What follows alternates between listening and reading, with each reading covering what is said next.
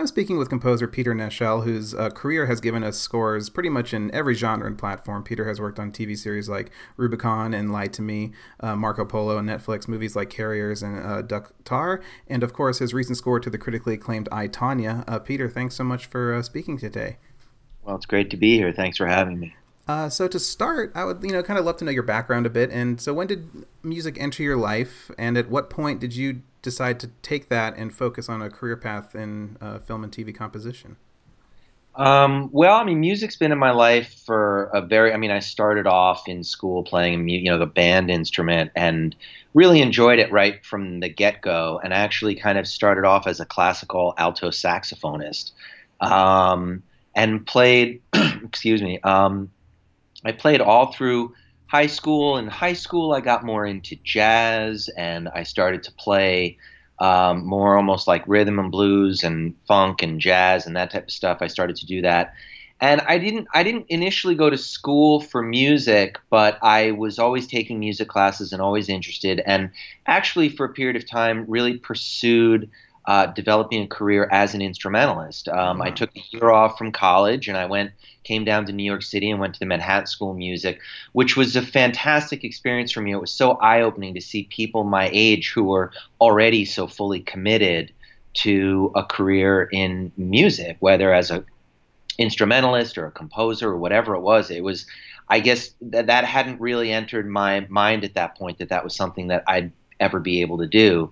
But I met a lot of really, really inspiring people there. And I went back and finished my last year in school and was studying privately with like a jazz master, Jerry Bergonzi, up in Boston. And I studied all throughout college with a really kind of unsung jazz hero, a guy named Bill Barron. And I took all that and I came down to the city when I graduated and really wanted to be a musician, wanted to play on Broadway. I was trying to get my doubles together. And that was really where my focus was, and playing in a lot of different types of ensembles.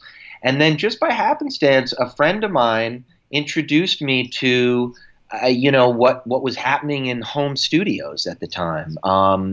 And it was really it wasn't the advent of MIDI, but it was when MIDI was becoming much more popular. Right. Um, and that was a huge turning point for me because I started to mess around with sitting in my apartment in New York and just literally from the ground up, learning how to sequence, learning how to imitate sounds, thinking about arrangements, which was different for me than when you're an instrumentalist and you're just trying to kind of nail your part. And so that was a really big turning point for me. And I spent about a year of that, and actually a good friend of mine who I grew up with, who I played in several bands with, he and I started to get together regularly to kind of teach ourselves how to, because neither of us really, I don't know if there were school programs even set up at the time for that type of stuff. And so we just figured it out little by little. And then I did a session for these two guys in New York who at the time had a really cutting edge, fantastic, forward thinking commercial music production company called Tom and Andy. Oh, And yeah, I yeah. yeah, and I did a session for them that was just, again, another kind of huge epiphany for me, because I started to hear things very differently by watching how they worked and how the musical collages that they were able to create, and the way they combined different musical elements that you wouldn't necessarily think, oh, that's going to sound great together. And they were really fantastic at doing just that. And so after I did the session with them, I approached them about, meeting my studio partner and we wanted to play them a tape of the stuff that we had been, working on just in our spare time. And they loved it. And that was a real, we weren't even trying to become composers for, at the time it was a lot of commercial work. Right. New York City. And it wasn't even something that we had sought out, but when I saw how they worked, I said to my studio partner, who's my studio partner now, but at the time I said, we got to meet these guys. This is incredible what they're doing. And so we played them some stuff. They loved what they heard. And we kind of quietly became a go-to freelance team for them and wrote with them happily for, I don't know, maybe 2 years, just kind of staying out of the spotlight, writing, listening to a ton of music, really learning how to kick what sounded like the tracks of the day, which was a very interesting time because at that time they wanted things to sound very authentic and very real, like the popular music of the day. But it was still during that time period where no band with any credibility would sell their music to sell soap, and so. Right. You had to become really good at sounding like this artist or that artist or this. And it was, unbeknownst to us, I think it was like this incredible training ground of just like we're doing club tracks and house tracks for beauty spots. And we were doing all different types of tracks. And we just loved that. And did that for several years happily. And we were growing our studio. We were making a really good living. It was a great way to kind of just get into the business without even really looking to get into the business. Yeah. And then from there, a friend of mine from college, who was one of the producers on an independent film, asked me to take a look at the film and visit the set and see if I'd be interested in doing that. And that was really how my first feature opportunity came about. And then it was, once I did a feature, I was kind of, I was bitten by the bug. I mean, it was a really incredible experience to kind of hear your music in a theater setting, mixed in like that. The scale of it just blew me away compared to doing a TV commercial on TV. And that was really the beginning of me just starting to get more into features and do documentaries. And that's pretty much what I've just been building upon ever since, and happily got into it. But I would say that didn't start to happen for me until my late 20s. Like, I was not somebody that always knew, oh, this is what I want to do. And I didn't apprentice with a famous composer where I kind of learned the ropes, which I was always kind of jealous of people that did things like that, because I just kind of sat in my bedroom and, basically figured it out. But that's pretty much how I got into it. So it was kind of late, and I was not, a Star Wars fanatic when I was a kid or any of this. If anything, I kind of got into it more because I was just a fan of film, and I just loved the language of film. Absolutely. And thought film was incredible, and then music was my window in. And you're in New York still, right? So where you're based out of? I'm based out of it. I mean, I have my studio partner, this guy that I grew up with. He and I have a music production company, and we have a studio set up in LA in Atwater Village, and we have one of the guys that works with us is in Nashville, in a single, small, like, writing environment there. And then the biggest studio setup that we have is in New York, and I spend most of my time in New York. I have a writing space out in Brooklyn that I go to and just hibernate in when I'm working on projects. But the commercial facility is still, it's a good business, and we work with just fantastic people on great projects. So that's amazing. we keep doing it. We keep doing it. Yeah. So you're bi-coastal now, and you're in Nashville too. A lot of stuff is happening there, and do you find it kind of overwhelming to kind of ping pong between the two coasts, or do you kind of like coming over to LA and kind of working on films and then kind of going back and working on other stuff? I mean, do you like kind of the variety of everything? I do like the variety of everything. I mean, I I'm like I'm a real lover of LA whenever I go to LA. And it's just, there's so many things about it that are thumbs up. I think that, it's not, when I need to get out to LA, I get out to LA. The New York community and the production community, it's a much smaller community than, it's teeny compared to LA. Right. But it's good, and I've managed to kind of bounce from project to project while staying mostly in LA. There have definitely been projects where I've spent extended periods of time, or in New York, and there definitely projects that I've you have to be out to LA to take meetings or to work for a couple weeks at a time and make sure that everyone's on the same page and everyone's liking where things are going. But I will say that's one of the kind of amazing things about technology is that, you can work in wherever. And if you have an internet connection and, you have access to the musicians that you need in studio, you can kind of be anywhere, Absolutely. So I think that has changed a lot, and it's going to continue to change. But I like going back and forth. I have a whole different set of friends in LA who I know and love, and and then New York is New York is New York. Yeah. So let's talk about I, Tonya a bit, which is getting some amazing critical praise, and I saw it, and it's just an amazing film and so wonderfully written and acted, and your score is such a big part of that. So how did you get involved with this project? I mean, did you get brought on late? Have you worked with the director Craig Gillespie before, or is this your first time? This was my first time working with Craig. I did not get brought on early. In other words, I got brought on late. Mm-hmm. And it was a pretty compressed timeline.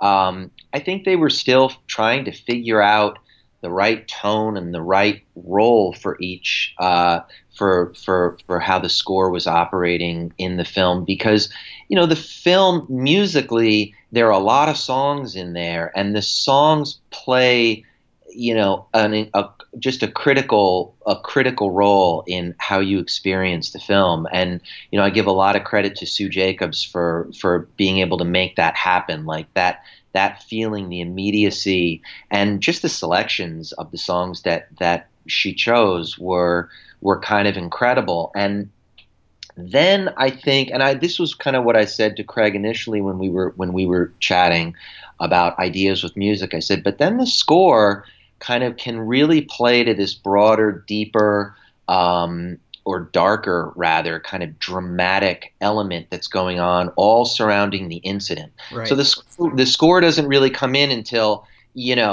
halfway through the film, and then it's just this other little character, this kind of slightly overblown, very, very dramatic character that's kind of speaking to, it helps kind of underline, and actually, frankly, it accentuates the humor of some of the stuff that you're watching because it's so ridiculously over the top.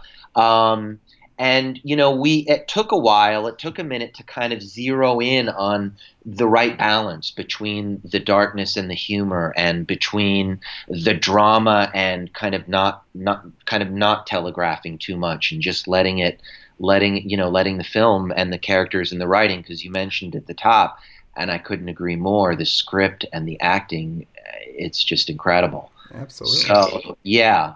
And I would say that the team that I worked most closely with was Sue Jacobs, the music supervisor, with Craig, and then a big part of this film is Tanya Reigel is the editor. I think in different hands this film would not play the way that it does, and I think that's all credit goes to Tanya for that. Right, and you mentioned the film is so heavily kind of steeped in needle drops, and when you came on board, were the songs kind of already spotted? Were they already in place, or did you have did you have to maybe put like, oh, this is the right place for the score, or maybe we need to move the song out of here so I can take a chance with the score? Did you have to kind of negotiate your real estate, or was it kind of already like, okay, this is the scene that needs original score? Or it's the latter. It was pretty much figured out. I mean, I think that the dance that Sue was doing was, okay, we know we love this song from this artist, but it's a small movie. I don't know if we have money for that. So there'd be multiple versions of songs, but the general layout of, where there was going to be needle drop, or whether it was source music or scores or just a song playing, that was in place, and so were the spots that needed to be scored. There were a couple of really key spots, and I started with kind of what I thought was the biggest and kind of hardest cue, which was the attack, the incident. Right. And that was a lot of thematic ideas kind of came from that, and the sound and the arrangement, the orchestration, all of that came out of that cue. And what kind of informed, I guess, the sound of the score? I mean, what did you pull from to create the style and the instruments you chose? Like what kind of informed all of that? Were you looking at, I mean, the tone, you mentioned the tone, how complex the tone was, because it is really complex. I mean, you're laughing at the absurdity at a scene, and then you're holding your breath from intensity. And even though that whole hit that went down was so ridiculous, I mean, the guy, bashing his head through the door, and it was still a tense moment, and your score had a, big part of it. But what kind of narrowed you down to the instrument choices you made and the tone itself? I mean, was it a lot of trial and error, or did you kind of nail it on the first shot? Well, okay, so that's two questions. I definitely didn't nail it on the first shot, but I came pretty close where we were modifying kind of the intensity or where changes occurred, where shifts occurred in the score.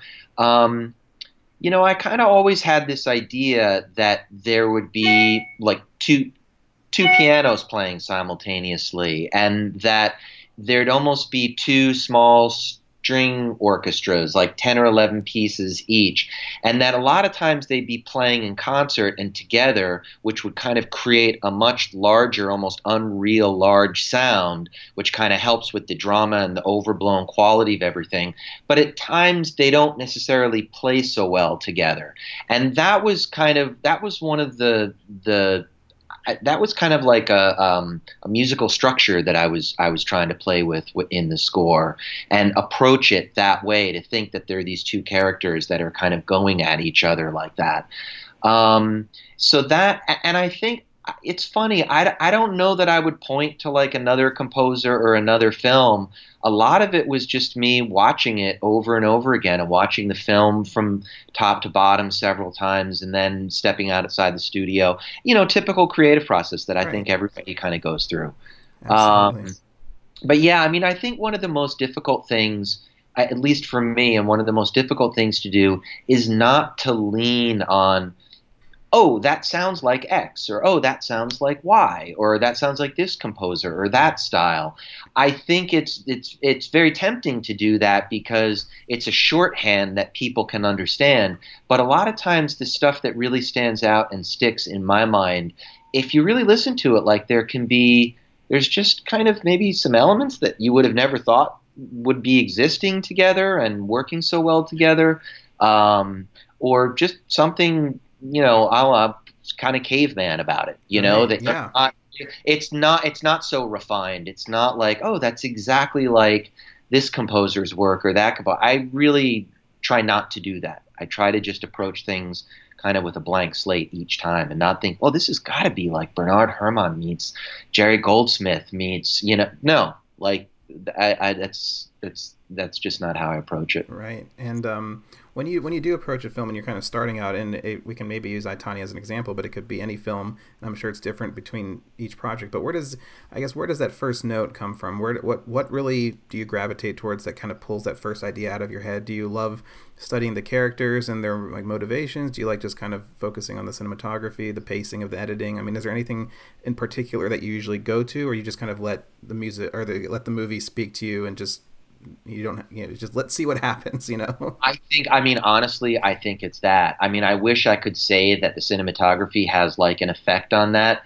I mean, I think, listen, if there's a cut of the film to watch, I try to watch that several times, and I try to understand what the filmmaker's trying to do with the characters and with the story. Because I think that if you can understand that, then you're going to understand why you're writing the music that you're writing. Then it's not just music that's making pretty pictures look good. There's an idea behind it. And I think that that's really critical in having a successful score. I'm forgetting, I was listening to a podcast of another composer talking about it, and he said it so eloquently. I'm trying to remember who it was, and I'm not.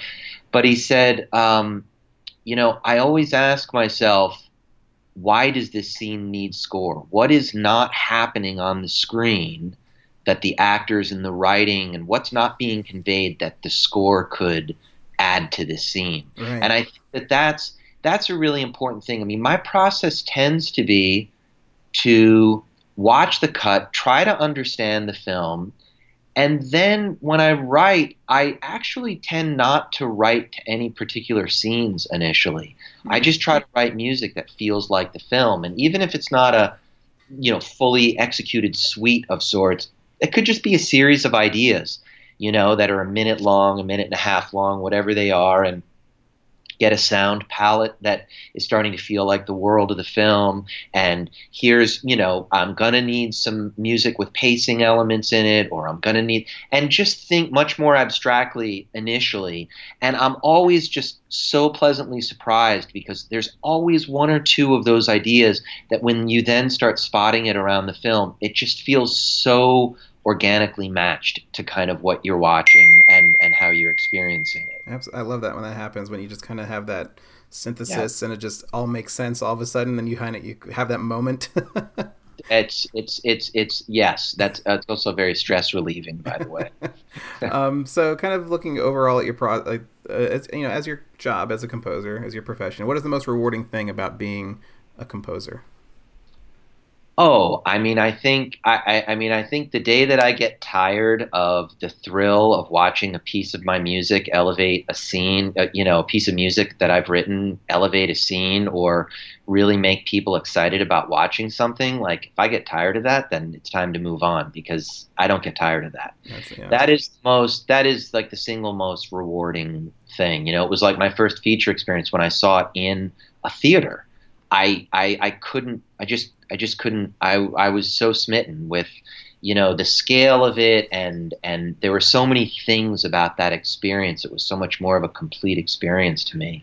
And I still go for that. And frankly, what's interesting is that I feel like that used to be much more of the realm of film. And I think that we're certainly living in this golden age of TV, and I think so much of that has now kind of migrated or combined with the TV ecosystem. And the stuff that you see and hear on TV it feels like feature films to me. Like Absolutely. it's incredible stuff that's being produced for the, and this, everybody has like a halfway decent system that they're listening to stuff on at home. So, you're not listening to, a mono playback through like a, 3-inch speaker. Absolutely. I mean, yeah, TV has taken off in such a way where, I mean, I think a lot of the great auteur kind of storytellers are going to television, and yeah, every now and then we'll get an amazing film like I, Tonya that kind of breaks the mold out of kind of the studio blockbusters. But there's a lot of great work on television right now. It's pretty awesome.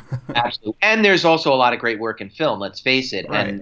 And most of, and it's, I think it's interesting because some of it is the big studio fare. Some of that stuff is just flawless. It's unbelievable. And the level of execution is incredible.